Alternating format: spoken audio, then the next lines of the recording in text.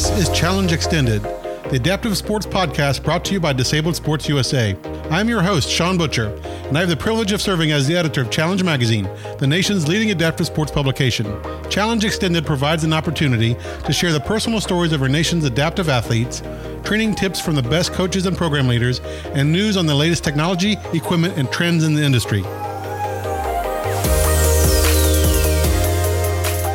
Since competing at the 2016 Paralympic Games in Rio, wheelchair racer Daniel Romanchuk has been on fire. He has won the Chicago Marathon, the London Marathon, the New York City Marathon, by the way, the youngest athlete to do so, and this time last year became the first American to win the Boston Marathon in 26 years. He has already landed a spot to compete at the Tokyo Paralympic Games, but will now have to wait until 2021 thanks to the coronavirus. We sit down with him to talk about how he trains, the sport of wheelchair racing, and more.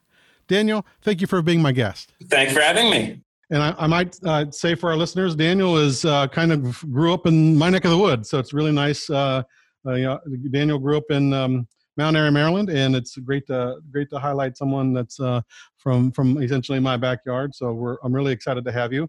So Daniel, let's talk a little bit about how you got into sports to begin with. So the story goes. So I was around 1.5 at the time, so I don't really remember it. But so my mom and I were at a Spina Bifida Association meeting, and I was playing in a sandbox. And Debbie McFadden, Tatiana McFadden's mom, had basically seen me in the sandbox and found my mom and just told her about the local sports program out of Baltimore, Maryland, which is the Bennett Blazers physically challenged sports program. And so she said, as soon as I turn 2, that, I need to start going there. And so that's kind of how we found out about the Bennett. And so I started going as soon as I was 2 and just did pretty much everything they offered. And what was and Bennett Blazers, of course, is a program of the Kennedy Krieger Institute, which is one of our chapters. What is it with the magic number 2? Is that kind of just one of their prerequisites, if you will, or? Yep, pretty much. Okay, yeah, and you talked. You mentioned that you've really participated in almost essentially everything they had to offer. I know that you started out playing wheelchair basketball and swimming and archery, triathlon, even sled hockey. What was it about track and field that particularly drew you in? I think I've always enjoyed pushing myself, and so that was a thing that I could very easily push myself and try and find where my limits were. And at first, I think it was very simple. It's get from point A to point B as fast as you can. So sometimes, when you get into a lot of the technical parts of some sports, it just, it's a lot to think about at one time. And sometimes I think I just liked how simple it seemed to be. And is it also something that it's somewhat of an individualistic sport, right? So, and not a team-based sport, if you will. So is it about, the quest or challenge to, compete against yourself or to be the best that you can be? What is it that's different maybe than some of the team sports you played? That's a little hard to say. We can skip that one if you like. Yeah, I'm not entirely sure. While it certainly is, an individualized sport, I think anyone within the sport is just it's an individualized sport, but it's also almost just one big team at the same time. Because I'll be going to almost any race that I go to, and I'm absolutely let me think about where I'm going before I try and get there. So it's basic, yeah. So it's sort of an individual sport, but it's sort of a team sport as well. Because I'll go to I'll go to any race really, and everyone's willing to help each other out. If somebody needs a new tire, or some other part of their equipment malfunctions or whatever, someone's always willing to help out. So in a sense, it's one really big team in a sense. And so I should back up and say, why did you get involved in sports to begin with? What was it about, whether it's wheelchair racing, hand cycling, or just in general? What was it about sports that really excited you and propelled you to want to participate?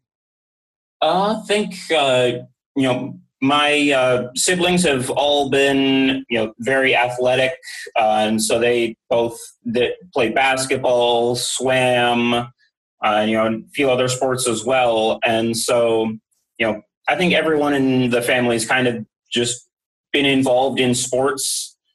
In a sense, I was started going to Bennett when I was 2, so I didn't have too much of a choice in a sense, but I really, really enjoyed going there. And we talked about, I alluded at the introduction about some of the races that you've not only participated in, but won. Can you kind of go through maybe a couple of those races? Which ones, did you like? Which ones are your favorites? And just maybe walk us through, for folks that may not be familiar with, either Chicago or New York City or Boston or even London for that matter, how those races are different and how you looked at each of those races? Yes. So there are, I've traveled around the world going to, so many different races, ranging from track races up to a marathon. And so, I've been to Australia, South Korea, Germany, been to pretty much everywhere. And so it's really it's a very, I really enjoyed just traveling and going to see all these different parts of the world. But just to kind of narrow in on, say the marathons for the moment, I've done the Chicago, the marathon, the New York City marathon, Boston, London, Berlin, Tokyo. And so, but one thing that's really kind of unique about the marathons is just how all of the races kind of differ from each other. They're all the same distance, but going through all the boroughs of New York City or through the New York Marathon is it's such a unique experience, and really just how you just get to see so much of these places during the races. I try not to sightsee too much, but you're not there as a tourist, right? But it's just I really enjoy going to all of the places and going through the cities and doing things in the cities. No two races are the same, even if they're at the same location. They're never going to be exactly the same. And the 6 that you mentioned, I mean, those are considered, I believe, the world majors, right? From Abbott World Marathon Majors. Yep. So those are the series of races. Yep. So in the calendar year, starting in Tokyo, going to Boston, London, Berlin, Chicago, and New York. And is there a favorite or one that's more challenging? Or I know that you said they're all different, but to you, do you have a favorite or one that kind of gives you a little bit more trouble or angst or challenge, I guess I should say? It all kind of depends on what kind of a racer anyone is, really. So if you like hilly courses, I grew up in Mount Airy, Maryland, so I grew up climbing hills, and so I always love the courses like New York and Boston, where they've got lots of hills and climbs specifically. But courses like Chicago and London they're very flat and have lots of turns, and so it really kind of varies depending on what kind of a racer you are. Yeah, and that makes sense. And I imagine there are so many other factors too, just, weather and even how you're feeling that day. I imagine there's a lot of factors that go into each race, each time. Absolutely. So, there have been years like 2018 Boston where, the weather plays a huge role in the race. And, it's something I always like to do before a race, whether it's a marathon or just a shorter race, 5, 10K, whatever, is I like to go out and preview the course.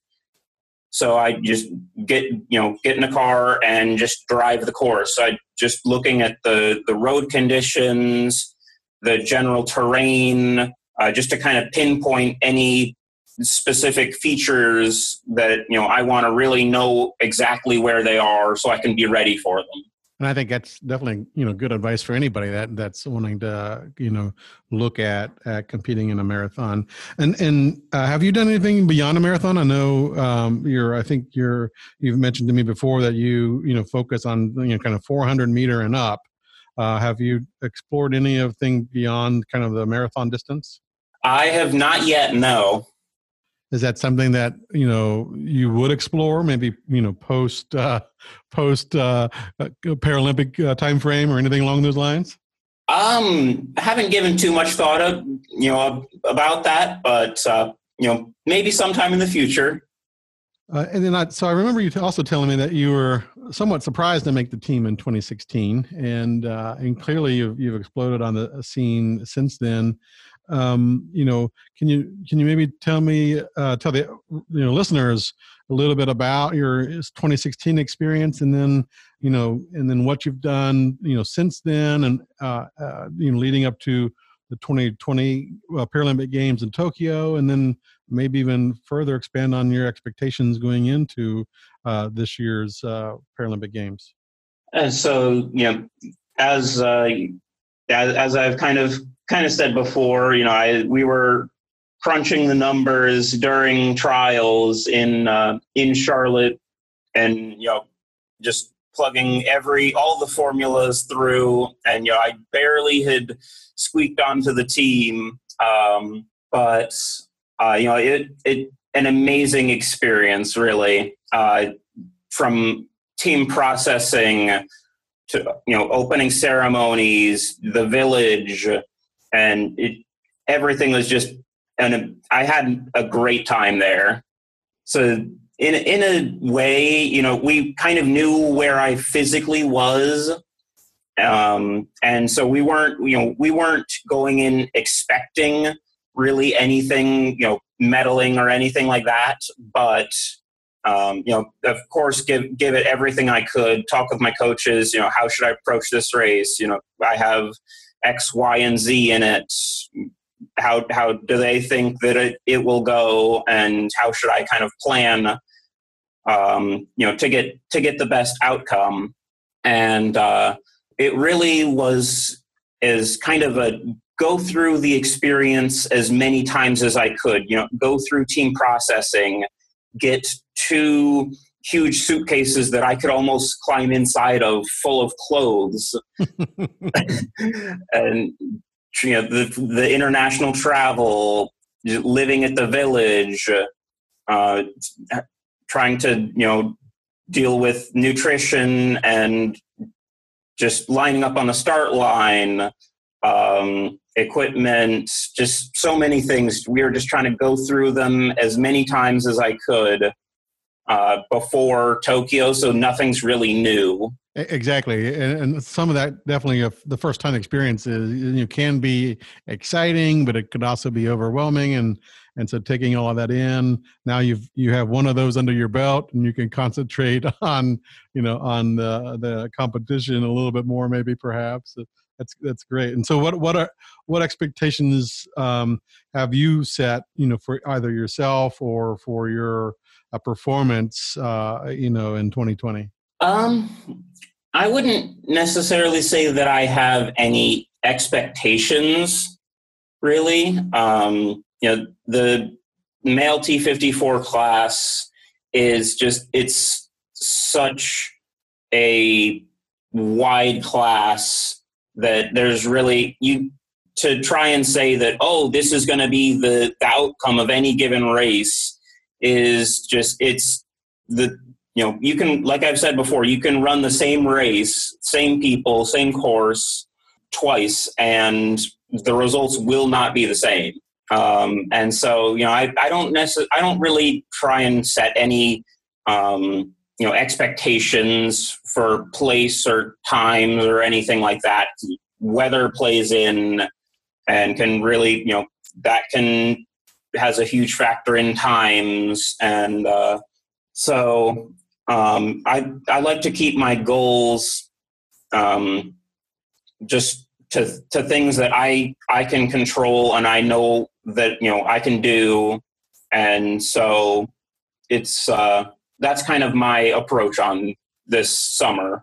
And I think it's great to hear. I mean, I think definitely some folks that are out there that, are out there competing.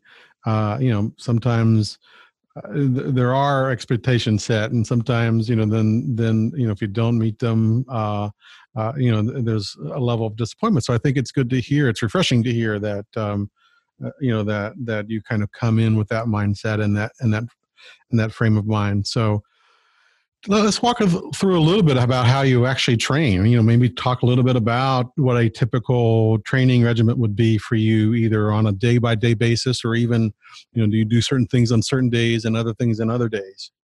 So typically, I'd kind of wake up around 6 a.m., make breakfast before practice at 8, and then practice is usually around an hour and a half long. Kind of depends on what season we're in at that time.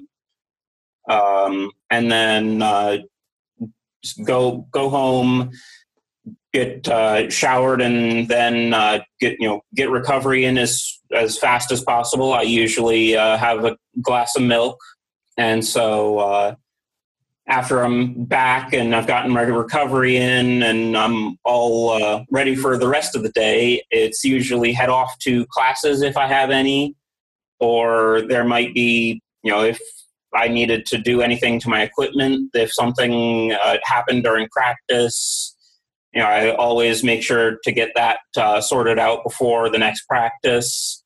As I mentioned, classes are always, something I'm watching, making sure I'm staying on top of. And sometimes, again, depending on where we are in the year, there might be a second practice at 3 in the afternoon. And that'll maybe weights, maybe back in the chair.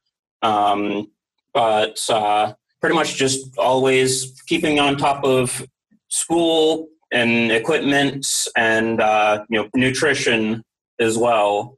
Kind of just balancing all of those and just making sure everything's getting done. And I know that's a lot to indeed balance. You mentioned nutrition. What do you do from a nutrition side to make sure that you're, at the level that you want to be at? So I can, I typically have been trying to just make sure I get enough vegetables and sort of those kind of nutrients. Protein and carbs as well are, they're very important, but I typically get enough of those just in my, my general eating. But so something I really try and stay on top of is vegetables. Making sure I'm just getting enough, because I can drink at times, maybe around a gallon of milk a day. And so, protein is pretty well taken care of at that point. Exactly. And do you do any, I know some athletes do some cross training. Do you do any cross training either seasonally or at different times? Not too much. That's really consistent. I might, occasionally go to swim or use a hand cycle. I've cross-country skied before as well, but typically not too much cross-training. Gotcha. What are your long-term goals within the sport? Do you have some sort of plan in mind for either how long you'd like to compete or what you'd like to do? Any kind of goal setting around either wheelchair racing or anything along those lines? Of course, I'd love to stay in the sport for as long as I could. No matter whether it's as an athlete or as a mentor. I've had a number of people help me to get to where I am. I certainly did not get here on my own, and so I know also how much of a difference people have made in my life just being in that sort of a position, and so I really want to just help others and do that for other people as well. And so that's kind of how long I'd like to really as long as I can is really as long as, again whatever that means, right? Yep. And you mentioned and I think I find that indicative of definitely the adaptive sports field in terms of not only athletes realizing how they've how others have been able to help get them to where they are, but the sense and notion and feeling that they also want to pay that forward. And you already do that. I know you go back to Kennedy Krieger frequently and I'm sure other places as well. So talk a little bit about how you already are maybe helping train future athletes or or individuals who just want to get involved in sports and recreation, maybe not even at the competitive level. Yeah, and as you kind of mentioned, I'd like to get back to the Bennett Blazers, the program that I'm from. Whenever our schedules work out, and try and just help bring along the next generation, of athletes. I'll take, I'll do a lot of the mechanical things with the equipment when I'm there. So my dad also does that because he's still out in Mount Airy, so he'll sometimes be in when they're meeting, and he'll help kind of take care of all the equipment. But I'm starting to make a video series on just how to maintain a racing chair. From as simple as how do you inflate your tire to a lot of more I'll eventually get into some more in-depth things a bit later, but I remember kind of being a younger racer and thinking, no, my tires they're okay. That they're soft, but I don't want to try to inflate them and end up with a flat tire. So I wouldn't put any air in them. And so, just remembering how kind of I felt, and, my parents and I as well, really how we felt in starting the sport with all of the, just handling all the equipment. So that's something I'm kind of creating a video series to try and help, younger athletes, coaches, really anyone who's, in the sport who wants to learn more about taking care of their equipment. Because I think that's certainly a barrier to starting the sport and or continuing the sport, is just the equipment can get quite overwhelming at times. Indeed. And so I think that that type of advice is really going to be beneficial to others, and obviously based on your own experience. So, you have to learn somehow. And so it's good that you're continuing that. What if you could go back and give your younger self some advice, knowing what you know now, what advice would you give a younger Daniel? Ooh, that's a little hard. Personally, I would not change a thing, really. I mean, I know that God has a plan, and that, no matter whether it would, alleviate a rough time that I've had or not, I would not change a thing, because I do not know his plan for my life. And so, from personal perspective, I really wouldn't change anything. But, advice I would give younger athletes is, have fun, listen to your coaches. They know what they're doing. Don't take shortcuts. Don't do more than you're supposed to do as well. And just kind of, like I said, have fun. And that's definitely all good advice, because once fun is removed from the factor, it really changes, it changes the game, if you will. So I totally understand that. And lastly, I guess, I know that you've been involved and have posted about, the equipment and the evolution of the equipment, and whether it's the type of frame and the material that the frame's made of. Where do you see the sport heading, over the next, year or years or so? I mean, I've really seen a lot of great things happening recently, as far as just equality in sports, from the USOC changing its name to the USOPC, including Paralympic in its name, for the Peachtree Road Race equaling the prize money for the course record being broken, equal medal pay.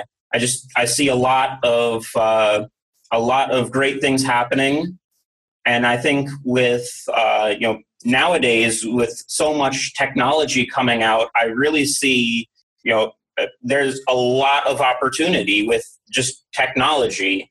As I was at the New York City Marathon, and with the TCS, the sponsor, one of the sponsors, and they had created there were actually two sort of games you could play. There was one of them was they had a racing chair strapped to a roller, which is basically our version of a treadmill, and you would get into the chair, and they had basically a full racing setup, but chairs, glove, but they also had a VR headset. And so you'd put the headset on, and it would take you through the last 100 meters of the finish through the park. And so, that's cool. And anyone can try it. Basically, there was a booth, and anyone who'd come up to the booth, you could get in a chair and try that and have that experience. And I think just there's so much opportunity with having those shared experiences, because they kind of reduce any sort of fear of the unknown, because we're flying by sometimes, at 20 or 30 miles an hour or whatever, and we sometimes just seem like a blur, and so there's just so much unknown with the sports, and I think that it really helps to just create those shared experiences, so that there's not so much unknown anymore. It's wow. I didn't realize that they had that up there. That's pretty cool. If folks want to kind of follow you or follow your progress, how do they do that? So I have Facebook. I have an athlete page, which is just look Daniel Romanchuk. I have an Instagram, So Instagram and Facebook probably would be the best way to kind of follow your ongoing kind of progress, right? Pretty much, yep. Facebook and Instagram. Awesome. Anything else you'd like to add, Daniel? I think that's all good. Thank you. Well, great. Well, thanks for being my guest today, and we will definitely be rooting for you and following you all throughout 2020. So good luck. Thank you.